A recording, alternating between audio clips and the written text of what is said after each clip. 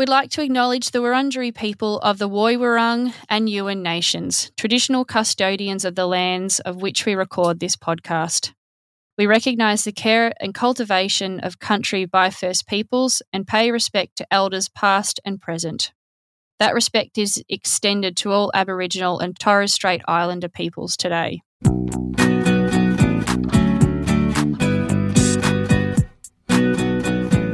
Welcome to the Diggers Podcast, the podcast for subversive gardeners looking to explore the unconventional and potentially controversial concepts that push the boundaries of traditional gardening. Join us as we challenge the status quo and discover new ways to grow and cultivate the world around us.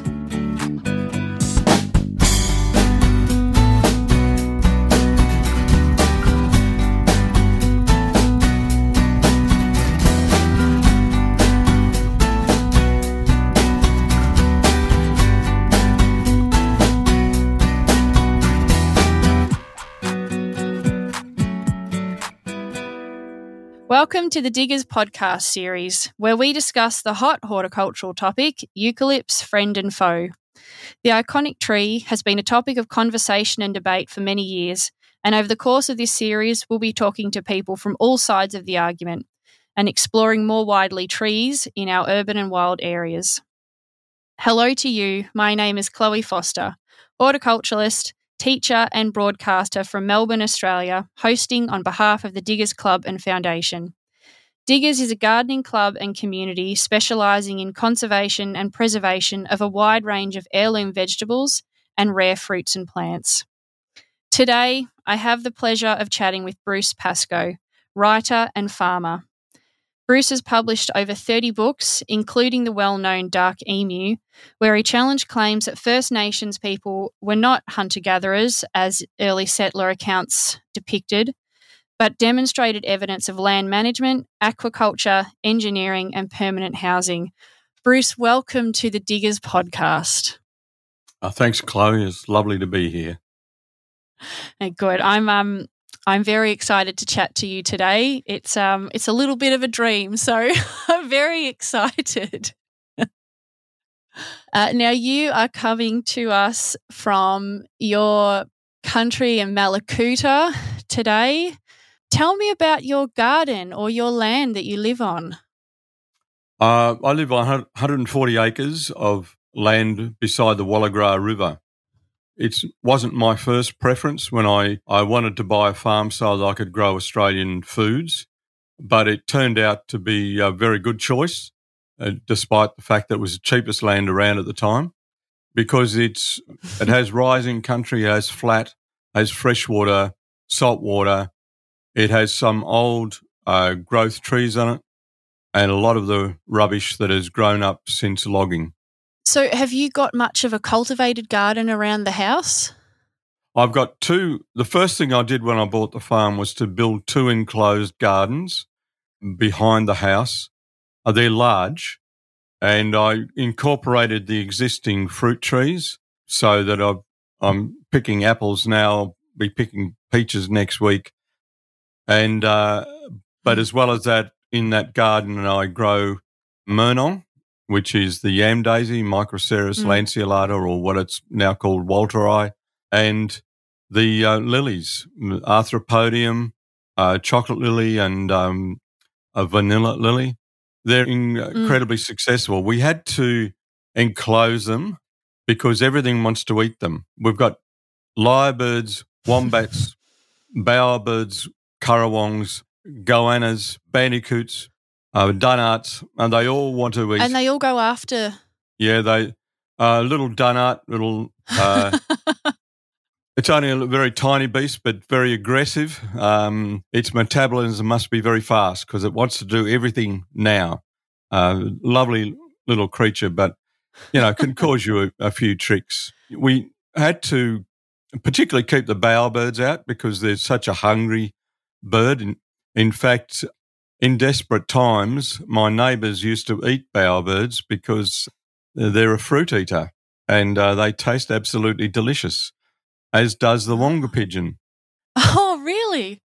I'm not supposed to know how either tastes, but I can guarantee that in a hard situation, bowerbird. Well, I'll keep it in the back of my mind if the situation ever confronts me. What part of the Murnong do the animals go after? Do they go after the fleshy root underneath, or do they just mow down the top? They'll eat the leaves and the flowers, but they like the roots, like everything else does as well, including skinks. So they'll dig to get at the root. Occasionally we find that something has eaten part of a root, but they're so prolific that we still get a crop. We don't mind sharing as long as it's not with a wombat. Yes, that's true. I usually have cockies that go after the tops of the apples on my apple trees, and I don't mind sharing so long as I get a few as well, the ones down the bottom. Hey, tell me about the old growth trees on your property. Well, during the fires in 2019 and 20, I was fighting a fire on the ridgeline I'm looking at the moment, and I could hear the fire coming. It's a noise you don't want to hear again. Yeah. So I grabbed my backpack spray and I was getting out of there. But I was in a group of old trees, and they were very, very big. Ironbarks, Angophora, stringy barks, very big old trees. And because they're so crooked, no one had ever bothered to cut them down for timber. And perhaps they're crooked because they're on the top of a ridge and they cop a bit of fair blast. But I looked around and I thought, I reckon I'm going to see you trees tomorrow. And that's exactly what happened. I got out of there. It actually took a day and a half for it to be safe enough to get back up there. But everything else was gone or badly burnt. But those trees hadn't been burnt because their first branch is too far off the ground. No ladder fuels can get up to them. And it was an excellent example of what we need to do with our forest. We need to revert to the old Aboriginal forest. The fire didn't reach the canopy. It didn't reach the canopy because the canopy is too far off the ground. And what got into the canopy in the rest of the forest I'm looking at now is because all those trees are too close together. They are torching each other. Whereas a tree that is isolated from its neighbour, in that case by 80 metres or so, their crowns don't touch. They're designed so their crowns don't touch. So underneath those trees and in the forest in general, as soon as the fire passed, we got good rain. We had grasses growing in those spaces that we'd never seen before. I had a crop of wallaby grass. I didn't even know the name of the plant. I was able to identify it thanks to those wonderful apps. But that proved to us that the absence of grasses in the forest and the massive amount of undergrowth was simply because of light source. In the old forest, there's enough light filtering through the canopy. It sounds counterintuitive, but this is what happens. But in dense post-logging canopy, it's too tight. There are too many trees. They all touch each other. They block out the sun. No grasses grow beneath them. But when you've got a really big forest, the wattles, hop goodenia, all of those scrubby species which actually cause our fire, they're much reduced by about 80%, I'd say. And that makes for a much safer forest. I do talk about it a lot, but I think I need to talk about it a lot because I think Australia needs to learn this lesson about how to live on this continent. Absolutely. Eucalypts, I mean, let's put it out here. I'm a huge fan of them. They cop a really bad rap for being branch droppers, house destroyers, land destroyers. They have a really bad reputation. You just said that it's the goodenias and the wattles that are the fuel for the fire. Can you expand on that a little bit more? Well, when you get a bad fire, like a wildfire, the recovery species are black wattle, sometimes hickory wattle, and the hop goodenia in this country. Yes. You know, you go 2.5 kilometres, it changes. But in this country, it's hop goodenia. And this is a plant with a high oil base. If you drive through this bush here on a hot day like today, what you'll smell is the oil from hop goodenia. It smells like coffee. It's a really beautiful smell in the bush. But when I smell it now, the hairs stand up on the back of my neck. Yeah, I can imagine there'd be a little bit of worry that comes with that scent from the bush. Let's talk about First Nations land management strategies. You just mentioned it before. We manage the land very differently to how it has been traditionally managed for the last 60, 80,000 years. How did they manage the land? Well, 3 months after the fire went through, if the old Aboriginal people had been on the ground, we would have been burning that country. I'm talking about the hillside I'm looking at. We would have been in there and burning, because the regrowth was immediate. Within days of rain, the tree ferns were putting out tendrils. There were orchids growing. We had wattles starting to come up, and they look pretty sweet. But now those wattles are so thick that a wallaby can't run through them. If you get a wallaby or lyrebird on the track now, it has to run 100 metres to find an avenue to get off the road. That's how thick the understory is. Now, that's in the national park. On my land, it's not like that because we burn. We try and do the old burning regime, and the farm is a lot safer than the forest. What is the burning regime that you use up there? What's the frequency and severity of it? We think we should burn every 2 years. We think that's the ideal turnaround time. There's a mathematical formula for when we burn, which was provided by an old Aboriginal man. And that Aboriginal man gave that formula to the people who had massacred his family. The reason he gave it to him was he cared so much for the country and how it should be looked after that he gave that formula to the people who had killed his family. And no greater love hath man. Yeah. Wow. When you are burning, what's the height of the flames that you're burning with? The height of the flame is mid-shin. Yeah. If it gets above that, I start to growl the fellas, because that's a fire that we have lost control of, or potentially we will lose control of. It might flare up in bracken to get to your knee, but we try not to let that happen. And we follow the fire. You know, some of the fellas used to do it in shorts and thongs. I've insisted they now wear boots, but really the rule is if you can't walk through that fire, and this is what I taught my son when he was 9, if you can't walk through the fire, it's too hot.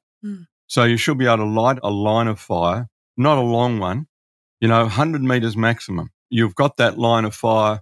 You should be able to step through it because it'll be mid-shin and you'll be able to scrub it out with your boot if you have to. We always have fire tankers, and I've got 2 fire tankers on the property now. They're always in situ. We prepare our site well, so we run a line of water around the section that we want to burn.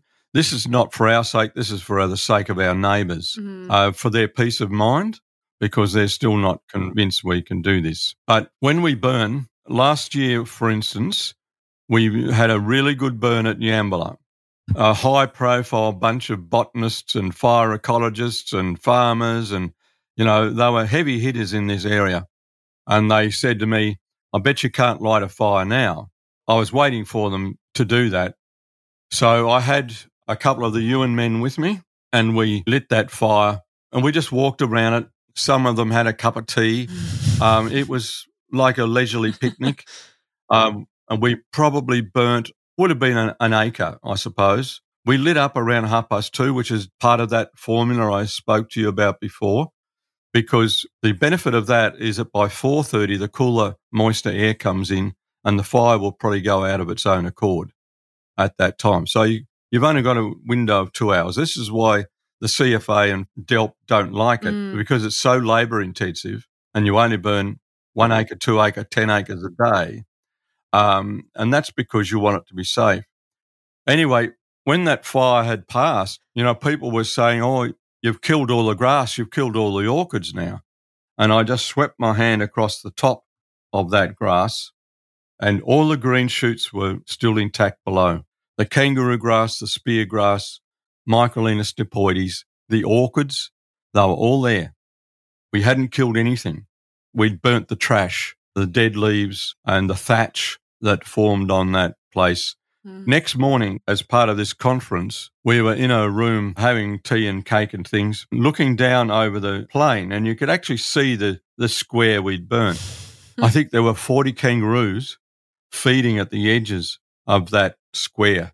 And as we talked, they fed all over it because we had uncovered the green grass. And it was the best example to those people. They still talk about it today as the best example of safe burning. It's not genius on our part. It's genius on the part of our forebears. That's really fascinating. It's reminding me of an area of land, and I don't know exactly where, but I've seen an interview with Victor Stephenson talking about the types of burning strategies in a particular part of land just outside of Tathra, a little bit further from you in New South Wales. This patch of land, they've been working with the local First Nations people implementing these cool burning strategies. Yeah, Victor's a Queenslander, so we don't always agree, but I think he does a fabulous job. He's certainly brought the idea of cultural burning into the public discussion. My old teacher, Uncle Max Harrison, he was always saying it's not about a method that you bring from the north of the country down to here. It's about what this country needs. One size doesn't fit all. You have to look at the country. You have to know your country. Mm. And those First Nations people look at country, assess the country, and work out what it needs today. Not a hard formula that is applied in general. It's about what that country needs today. I think that's what has certainly been missed by white people and government organisations when it comes to burn-offs, for lack of a better term, is this just blanket formula for every part of Victoria. We're talking a lot about East Gippsland in very far eastern Victoria. The needs of the country there is going to be completely different to Little Desert National Park over in far western Victoria. They're completely different ecosystems. Yeah, and they light both fires with incendiaries. They drop them from aircraft. Why do they do that? Is that the best method? No, it's the cheapest. Yeah. And because parks and DELP are so impoverished, they're forced into a situation where humans are too expensive. They have to use aircraft. It's ridiculous when an aircraft is cheaper than people, but we need more and more people. We need more and more Aboriginal people involved in those burns. They need to be trained from when they're 9 and 10 and 11 to do that. And we need feet on the ground because we need to burn from 2 o'clock in the afternoon and making sure that fire's out by 5 o'clock because you don't want it burning overnight. But if you burn at the right time, it won't burn overnight. But it means that you're only going to be doing up to 5-10 acres a day maximum, and that'll be costing you about 8 or 9 people.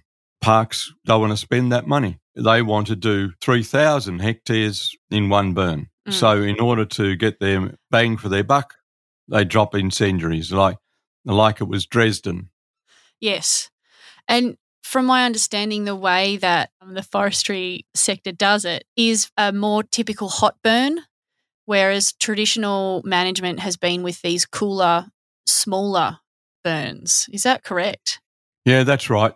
Forestry are in the same position. They're trying to make a profit. So once again, many times it's lit by incendiary and it creates a holocaust. It does the job they want to do. But we need to look very carefully at forestry in this country and particularly in this state and New South Wales, because when they were growing blue gum a few years ago, they were finding the first year they grew blue gum, the result was incredible. The growth was incredible. And that's because the plant was using the utility of the carbon that had been put in the soil after the burning. And the first growth was incredible. What they often found, and this is true of Tasmania as well, they didn't get a second crop. The soil had been so depleted by the burn and by the vigour of that blue gum that they couldn't get a decent second crop. And each crop after that became successively worse because there was no fertility left in the soil. It was too exposed, and in some cases there was no soil. The soil had gone. After those big heavy machines with tyres on them as tall as this ceiling had churned through that ground, they created the ripest conditions for erosion. And we complained about a forestry coup here that had been destroyed like that.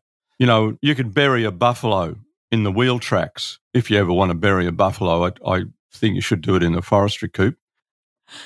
That country lost all its topsoil. We complained, of course, with photographs, et cetera, We had no impact on this. It's a National Party electorate. But the farmer downstream complained because all that gravel was on his grass. And that was when there was some action taken. But What was the action? To stop the forestry operation? No. To put baffles in the river to stop the sand coming downstream. You know, an 8-year-old child would tell you, what about stopping the forestry operation? Isn't that the cause? Mm. You know, 8-year-old kids are a lot smarter than 55-year-old politicians. Yeah, they are. And it just seems to be Band-Aid for bullet hole measures that get implemented without actually fixing the root cause of the problem, which is the regime that we've been doing it for 50, 100 years. Do you know? Yeah, I'd say started from what I understand for this country to be about 1980. Prior to that, I was witnessing my neighbours who were sawmillers taking individual trees out of the forest, and they can make a living milling those individual trees. And apart from the stump, you could barely see where they'd been in the forest. They had a little German machine that crawled through the bush, hardly left a mark on the forest floor as they dragged those logs out of the bush. They cut the upper limbs off so they weren't debarking other trees in the forest. And it was a beautiful operation to witness because there was a whole family of 9 of them making an income out of the forest without destroying the forest. Mm. Part of our problem in Australia is we don't like Australia. We don't love our bush. We blame the bush because she's not Devon. Mm. Australia is to blame. We have to change Australia. She must behave like this. Mm. You know, we want her to look like the south of France. If you want the south of France, go to the south of France and preferably stay there. Yes. But leave Australia to be Australia. She is herself. She is a mature woman and she should be allowed to be herself. And we hate her for not being what we want. Yeah, absolutely. Let's sort of move on to how land and trees have been managed a little bit more widely by First Nations people. What are the differences to how we manage bushland areas today? You know, my family are timber cutters from way back, so there's a long history of forest involvement in my family. But Aboriginal people were really economical. And one of the reasons why we were so conscious of forest protection was we believe that Mother Earth is our mother. That is the centre of our law, Mother Earth. You know, in Yuin, we end every sentence with through the mother. If we've finished speaking, we say Ngachataunonga, because that is recognising the fact that every person has come through their mother. And that is reminding us that our primary responsibility is to the earth, not ourselves. We come from the mother. We are responsible to her, not her responsible for us. And that's where the love comes from. You know, and I know that that'll make the toes curl of people who hate sentiment, but Aboriginal people loved sentiment. And so we said, Ngachataunonga, through the mother. She is our primary love. She is our first love. And we have to look after her as we would our own mother. And it's such a caution. I was introduced to the law by that old man, Uncle Max, and I learnt how uncaring I was of country and people. You know, I thought I was a good bloke. I thought I was looking after people. I thought I was looking after the bush. I'd lived in it all my life. I loved the bush, you know. I thought I was caring. But Uncle, one memorable day, said, I want you to get a branch of a tree because we're going to do the ceremony. We have to sweep the ground, so you need a branch that will allow you to sweep the ground. And we all went and got a branch. And when I came back, he said, did you thank the tree? Which branch did you take? Did you harm the tree? And I just stopped in my tracks. Mm. It had never occurred to me to ask the tree. It had never occurred to me to select the branch that suited the tree best, not me best. You know, it's so logical. You learn to care for the tree. If I take this branch off now, is it going to impede the growth of that tree? Will I expose too much sapwood? What about if I cut it a bit further away from the trunk? Mm. All of those things you learn. And it was such a profound lesson about care. And when we take a tree, it's taken with the same care. We make a lot of coolamons now, and the art of making the coolamon is not to get the coolamon, but to make sure the tree doesn't die. If the tree dies, you're in trouble. Mm. So you have to be really discreet. You have to look at the health of that tree. Is she going to be able to survive this incision, this surgery? And once you begin to look at the trees like that, you'll identify the tree straight away, not just for the quality of its bark, because some barks are better to use than others, but also that particular tree is going to survive that. And the old people's ability to identify the correct tree is evidenced by the fact those scar trees are still there today and growing. One of the biggest trees on my property has 2 massive scars. What is that bark or that scar being collected for? Baby cradle. Oh, wow. The one on the tree down here is the ideal length and width to carry a baby. If you're picking tubers and you've got a tiny baby and you don't want it rolling around in the soil, you put it in a coulamon. So if the baby moves, the cradle rocks, and there's a comfort in that for the child, but also it not rolling around on the ground. Woman's Aboriginal cloak had a little sleeve in it, which was used to carry children, so that a woman could work in the gardens or the fields and still have a baby on her back. And the baby got used to that action of the mother bending over and standing up, carrying and carting. If you ever see one of those in the museum with that sleeve in it, have a close look at it. It's ingenious, because if you've ever carried a child for a long distance, you'll see how clever it was, because it allows the comfort of the child and the mother. I will definitely be having a closer look next time I see them. What you were saying before about Uncle Max asking you if you'd considered the tree when you remove that branch from it, I teach pruning to horticulture students every week, and I'm absolutely going to start incorporating that thought into classes, because it would make people look at the plant in an entirely different way when it comes to pruning or when it comes to any type of care for the plant.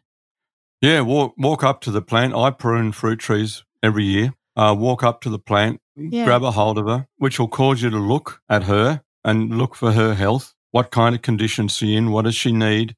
Is she going to, is this prune going to hurt her or benefit her? The students need to know that. If I do this, cut this limb, is it going to benefit the plant or not?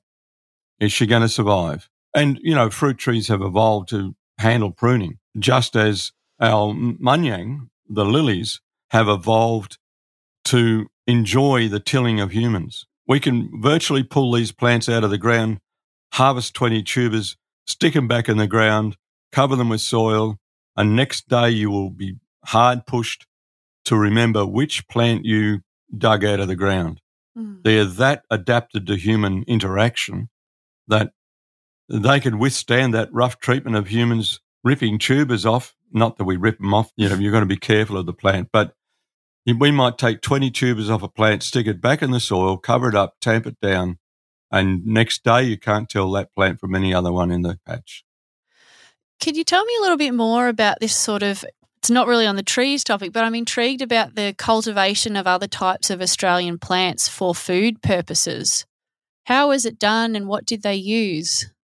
There was a digging stick that the women used to aerate the soil, dig out their tubers, lift the plants, belt their husbands when that was required, which was daily. I'm glad to hear that. But also people were pulling out eucalypt saplings and wattle saplings in particular, so that the plants weren't getting shaded or outcompeted. So there was weeding going on as well. There's really good evidence for that in the colonial literature. My critics say that evidence doesn't exist. Yes, it does. Read Dark Emu, go to the back of the book, go to the effort of going through the bibliography. You'll find those references. Go to the library and read them. They're there. But if you want a conspiracy theory, then just say that, I made it up. But if you read the bibliography, which a student ought to do anyway, a good reader should do that anyway.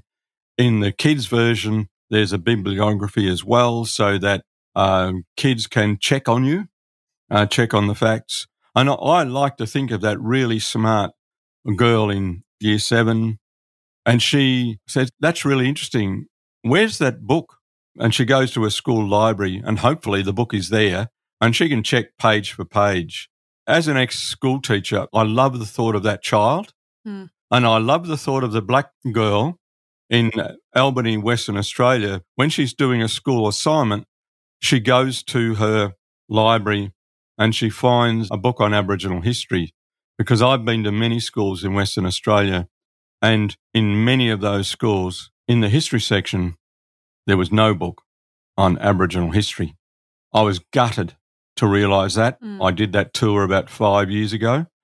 I was gutted. And what I thought about was the 12-year-old girl. If she wanted to defend her culture and say something to her teacher about her culture, she would have no support whatsoever. So that teacher would not get the benefit of that child's wisdom and knowledge of her culture.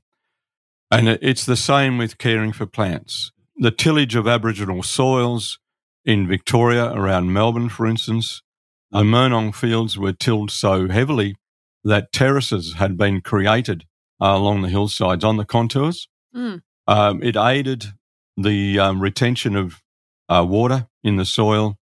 It also helped the harvester to harvest the vegetables. And yet only 2 or 3 people mentioned them. The rest of them were there to destroy them and to destroy the people who had created them. A thinking person would have said, and that would exclude nearly all colonists, a thinking person would look at that and say, maybe this kind of growing is perfect fit for this continent, this strange continent where we've got kangaroos and echidnas and these strange beasts. The soil is strange too. It is strange to us. Why would we treat this soil as if it was Kent? I do get really frustrated at the European early settlers and their ignorance of or lack of willingness to embrace the new land that they'd come to. I mean, it's a different time, different generation, but you might think that if you go to a new place, you might be really curious and interested to see how people live, but the ignorance is just so unfortunate, and it's created so much hurt for the last 200 years. And there's a whole lot of intergenerational trauma that has occurred because of the ignorance of the first white people that arrived here. It really, really frustrates me, and it's an awful feeling, and it must be even worse for the people that were here before whites came. Well, I often think of the people who had the responsibility for Mother Earth passed over to them, and they lost control of it overnight. In some cases, they lost control of their land that they had promised they would look after. They lost control of it overnight. And people wonder why Aboriginal people sometimes engage in self-harm. I think the trauma of that, which is more than a battle in a world war, this is something outside the imagination of anyone, losing control of the land that your people had been managing for 100,000 years. People like to argue with me about that age too. So let's say 65,000 years to keep you happy. But we know that if it's not next year, it'll be the year after that. We'll be talking about 120,000 years as if it's written in stone. The reluctance of Australia to credit Aboriginal people with having been here a long time is only matched by the reluctance of Australians to admit that Aboriginal people had any competence in growing food. And that's obviously why I bought the farm. I didn't buy the farm because I needed to be driving tractors at the age of 75. I needed to buy the farm so I could grow the food, so I could prove to people that we can make flour from this grass. We can harvest these tubers into perpetuity without ploughing the soil at all. We're tilling it. We're not ploughing it. We're not releasing carbon. We're building carbon. We're building soil quality. The mycorrhizal fungi are not being killed by superphosphate, et cetera, et cetera, et cetera. These are truisms. Go and do a bit of research. You'll find that this is the case. These are things that we developed over a long period of time because we observed the country, but primarily we said to ourselves and our children, we owe everything to Mother Earth. I think the world is turning to that conclusion now. That, my brother Kuma, Richard Swain, he says this is the decade for action or saying goodbye. It's a terrible thought that in 10 years, and you know how quickly 10 Christmases go by, a terrible thought to think that in 10 years we are waving goodbye to our planet. I don't know about that timescale. I do know about the urgency, and I do know that humans aren't stupid. I know that the 8-year-old kids aren't stupid. We can stupefy ourselves if all we want to do is win the next election, which is 3 years away. We can stupefy ourselves if we are taking money from coal miners or agricultural chemical supply companies. We can believe the unbelievable. But if we really, truly loved our home, if we truly loved Australia, or we truly loved America, or whoever is there, whatever country your feet are on, if you truly love that country, you won't go shooting school children. You'll be growing vegetables and caring for the soil. Yeah, and I'm really optimistic about how the earth will be managed in future generations with just what I see being taught in mainly Australian schools today. Dark emu is incorporated into the curriculum in some schools now. It's fantastic, primary and high school. But I'm optimistic about the generation coming through of having that more respect for our land and being open to better ways to manage it. In your opinion, from now on, what do we need to do to get the land back into a healthier state? We do need to act slowly. I know a lot of people are worried about that, but we still need to produce food. So we don't want to do a change so rapidly that we force people to starve. You would think that'd be logical, but in fact, it's what Stalin did and it's what Mao Zedong did. You can't sacrifice people for an idea, but you can increase the willingness of those people to believe in the idea. And we do need to act quickly. There are many things we could do overnight. We could convert, let's say, 10% of our grain lands to perennial grasses instead of annuals, instead of wheat and oats. The yield per acre of a perennial grass like kangaroo grass or spear grass, we've had a fantastic season with spear grass.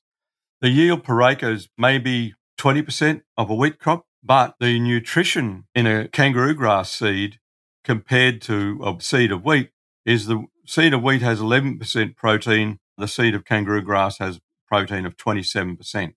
Wow. So you don't need to harvest as much of it to get the same protein. You don't need to apply any water. What's Australia? A dry continent, second driest on earth. So surely that's a benefit. Politicians, this is a benefit. Country party, farmers' organisations, this is a benefit. It's not a threat. These grasses don't need water. If you use superphosphate on them, one of the other farmers' greatest expenses, it will kill the plant. If you use herbicide on it, for instance, you're going to damage the plant as well. But also, this is an Australian plant. It has been living with all the Australian insects for 1 million years. This plant has adapted itself to live in company with its other family, and its other family are the insects, the bandicoots, the mycorrhizal fungi. There's an adaptation there which is very important. And then if you're not going to plough every year, then you're not using as much diesel. You're not using your tractor as much. If you are using a tractor, you're using a lighter one, so you're not compacting the soil. All of these things are an arithmetical formula for the farmer to make money, not immediately. Any farmer who went and planted kangaroo grass all over their land now would be doing themselves a disservice. Do a third of your farm now. Learn about it because you have to learn this plant. You have to know this plant. You have to learn the techniques. And while you're doing that, you can still have your oats and your wheat. 10 years down the track, turn over half your farm to these. And if you're on the marginal farms, I would encourage people to go straight to kangaroo grass because you'll save your soil. The erosion that happens every summer in the district of Western New South Wales, for instance, that causes a hullabaloo on the news, these dust clouds taking our soil to New Zealand. We should stop giving things to New Zealand, particularly soil. We should be recycling their prime ministers over here, perhaps. We don't need to give New Zealand anything. We need to just plant perennials. Stop making dust. Stop ploughing on those marginal countries and build soil. When I bought this farm, rocks were standing out of the soil. I got rid of the cattle, allowed the grass to grow, and now we're in the process 4 years later of building soil. Our topsoil now has doubled in depth just because we allow the thatch to remain. Our method will change, as we develop. But in order for soil recovery to begin, you need that thatch. And we need to stop kidding ourselves. Well, kidding's a good word because Stan Kidman was lauded as this genius for roaming cattle all over the country. And we called him a genius because he was able to so-called drought-proof. All he was doing was using Aboriginal capital. He was going from one farm to the next farm to the next station, progressively shifting his cattle around and progressively using up the capital in the soil. If we're real investors in Australia, we need to invest in our soil first and not use it up. 230 years later, we've nearly used the entire black capital in our soil. As a good example, sorry to go on, but I find it fascinating. Keep going. In the Alps, up near Jindabyne, one of the younger Aboriginal men was instructed by an older Aboriginal man in a story about the soil. And he matched that with a document by the first white person to ride through that country. And that person said there was nearly a metre of deep chocolate soil, about 2/3, 3/4 of a metre of deep chocolate soil. Within 15 years, on that slope where that man had stood, there was no soil because the tilth of that soil was so light that as soon as you introduced hard-hoofed animals, the soil slipped down the hillside into the Snowy River and blocked up the entrance at Marlow. Boats that had been coming upstream to pick up cream and milk in those first years of the colony, and I know this for a fact at Tambo, those ships that were deep drafted enough to pick up dairy products in bulk, they could no longer navigate the Tambo because it was full of sand. It still is full of sand. You drive over the bridge when you go over it, travelling up through the country there, and there's a little bit of river running through, but there's sandbars all through it. And the local pub has photographs of these deep drafted boats. Oh, this river God, down really? here, the Wallagara. I was reading a document the other day, and there was a 15-ton vessel virtually sailed up to the fresh water where the falls are. And now my kids get bogged on a surf ski. And that's forestry. It's not farming here, that's forestry. Yeah. I remember after the Black Summer bushfires, we were kayaking along the Toowoomba River in Kaya, and the amount of erosion, soil and other types of sand that had been washed down the river because everything had been burnt and there was no plants and roots holding the soil together anymore. There's so much muck in the river. And they had new sandbars that we had to navigate through because of everything that had been washed down. It was significant. It's a magnificent river still, and it's lower reaches, but... Oh, yeah, it was stunning. She's been so badly abused, that poor old river. Really ignorant, hate to say it about my fellow Australians, but really ignorant farming and absolutely brutal forestry. Australian people need to take responsibility for their country. We need to object to such brutal schemes, which are so short-term. And now because they're ingrained, even though we expect that they're not very good, we keep on doing them because our grandfather did them. Yeah. And you just mentioned there two things that I've picked up. So when you were talking earlier about First Nations respect for the country, you're talking about it being mother, and that maternal instinct is a lot more gentle than a paternal or traditional patriarchal instinct, and Western culture is a patriarchal society. Coming to Australia, there would have been that clash with a culture that's maybe perhaps a little bit more female respecting and worshipping. That brusqueness that the forestry and farming has is, again, that sort of, and this is generalisation here, but it's that patriarchal ingrained into us that thinks, oh, I know better, don't need to ask anyone else for help, I've got this, and it's just ignorant. It's incomplete. Yeah. Aboriginal society was not inhabited by angels. We're not a perfect human. Perhaps no such thing exists, but we can be more caring. And to care, you need the man and the woman. And I recommend to people to climb Mount Gulliga and go through the circle of stones. 2/3 of the way up, there's a girdle of stones. It's the central part of Yuin law. and it's all about women. Poor old Tonku, the first man, he gets very bad press in Yuan law. He's hardly mentioned at all. Whereas everything you see, everything you learn, when a good elder takes you through that country, is that woman is everything, and the care of woman is everything. And it might sound like I'm being a bit modern, or what do they say now, woke, but that's not true. It's what the law is, and the law is care for mother. I used to get crayfish for Uncle Banjo in Western Victoria, and I was very proud to be able to get that old man crayfish because he could no longer get crayfish for himself. And one day I took him a crayfish, and he turned the crayfish up to me upside down and said, "Look, she was full of eggs." And he said, "I can't eat this crayfish."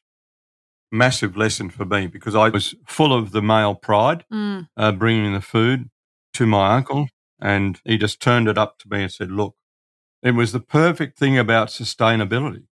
Do not take this fish, take the stupid male." It's what we will do thank here. you thank you for acknowledging it. Yeah.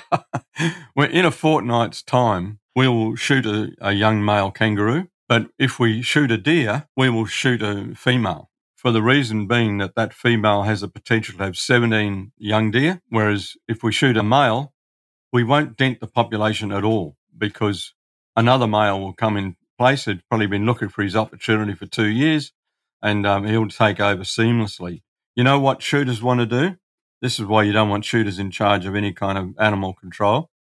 They will always shoot the male. Yes. Because then they can get the antlers and they can stick it on the wall above their bar and go, "Look at me. I'm just like that big deer. I'm real horny." Yeah, overcompensating for something else, but that's probably another conversation.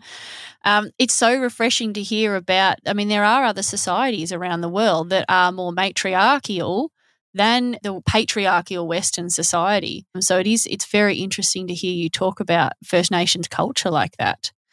Look, it's not good fellow versus black fellow. It's not man versus woman. No, of course not. This is about the species surviving and being cared for. I'm not trying to grandstand and be modern and grab a headline. I'm sick of headlines. I'm absolutely sick of headlines. Yeah, I can imagine. What I want is action on behalf of the earth. And if that ancient civilization, which is Yuan, can have such a profound statement of its belief on Gulliga Mountain near Tilba, then think about it.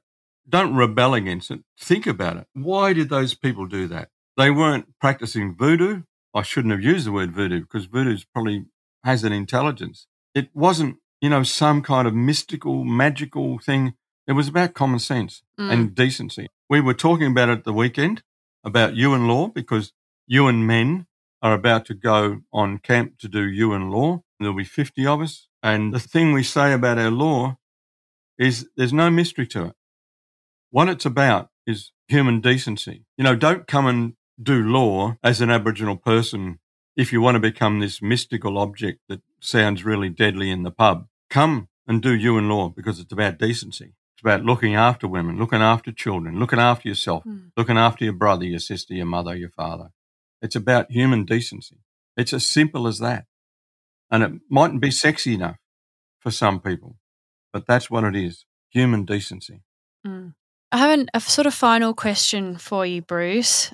How do you see us progressing into a way that we recognise traditional practices and traditional knowledge and incorporating them into how we live better in Australia into the future? Stop dispossessing us. The dispossession has already happened. So everything that happens now, think about how Aboriginal people might benefit from your action. I'm in the food industry here, and I've been growing a lot of these plants for 7 or 8 years, and I've been having these conversations since 2012. And I have to repeat myself 4, 5, 6 times so that chefs and bakers and restaurateurs and permaculturalists understand that if you take our plants and make a career out of them, you've dispossessed us again. Use our plants, know our plants, love our plants, eat them. But how do Aboriginal people benefit? Because at the moment, of all the money that is spent on Aboriginal foods, 1% of it. 1% of it goes to Aboriginal people. Mm. That percentage is as disgraceful and is part of the statistics of the Closing the Gap campaign. It has to change, and it means we have to change the colonial mindset.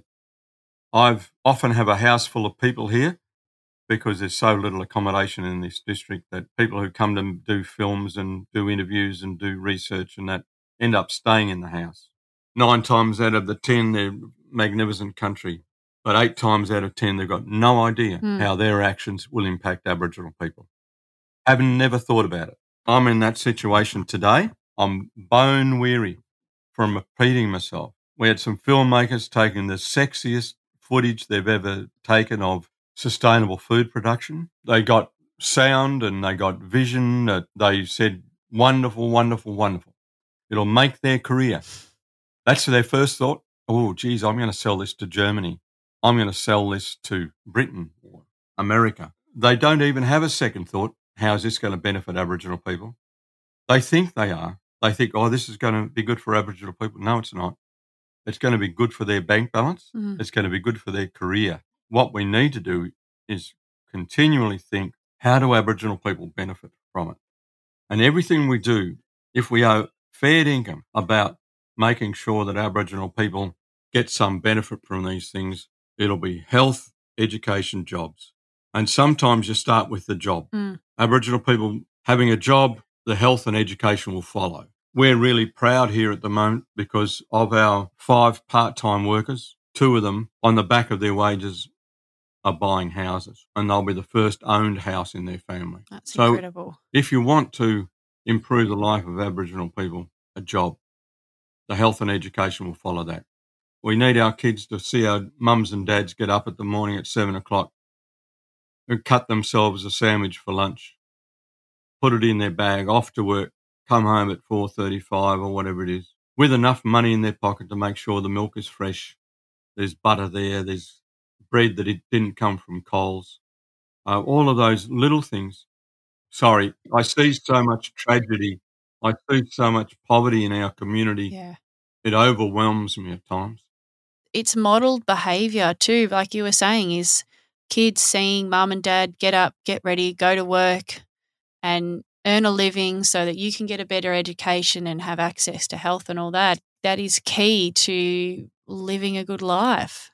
If you're not seeing that behaviour modelled to you by your parents, well, then there's no incentive to do anything different or anything better sometimes. No, I believe strongly in the dignity of work, and I talk to a lot of Aboriginal people and families, and, you know, you hear a lot of talk about curry time and sit down and, you know, families having been on the dole for 4 generations, that sort of thing. I say to them, look, your people harvested grain on a summer's day in February when it was 35 degrees. It's hard work. It's constant work.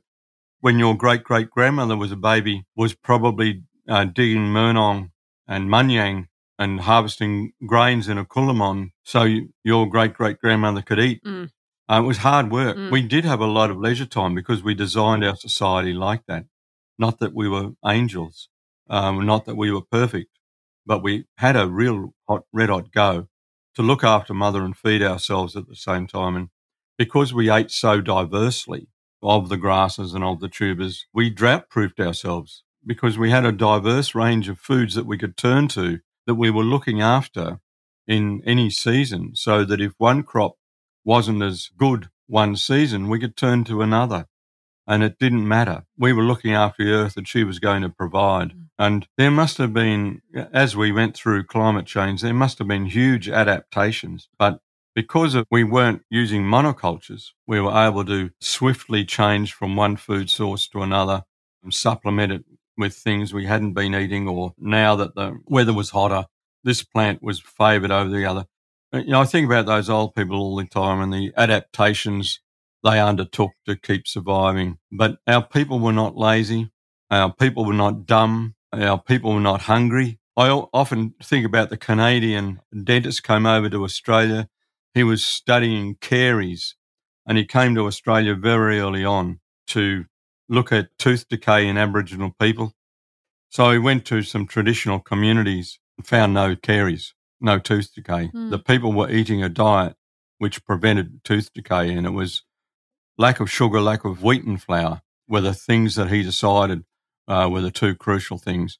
The Pueblo died young because they ate corn, which is an abrasive grain, and possibly something to do with their grinding dishes as well. But that Canadian dentist looking at dental health found that in Australia there was no such thing as dental ill health. Bruce, I could talk to you for hours. This has been an absolutely fascinating chat. Thank you so much for your knowledge and the generosity of sharing it. I'm very grateful, and I have no doubt that the people who've listened to this episode will have had their eyes opened and will walk out into the world with a view to care for Mother Earth, all her different spaces, for all people. Thank you very much for your time today.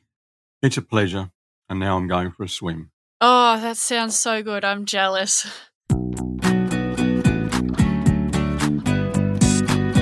Thanks for listening. We hope you enjoyed the show. This podcast is brought to you by the Diggers Foundation. In order to bring these discussions into the open, we require ongoing funding and ask that you visit the Diggers website for more information on our purpose and how to make a donation towards preserving garden traditions, educating Australian gardeners, and making a better world through gardening. Visit www.diggers.com.au.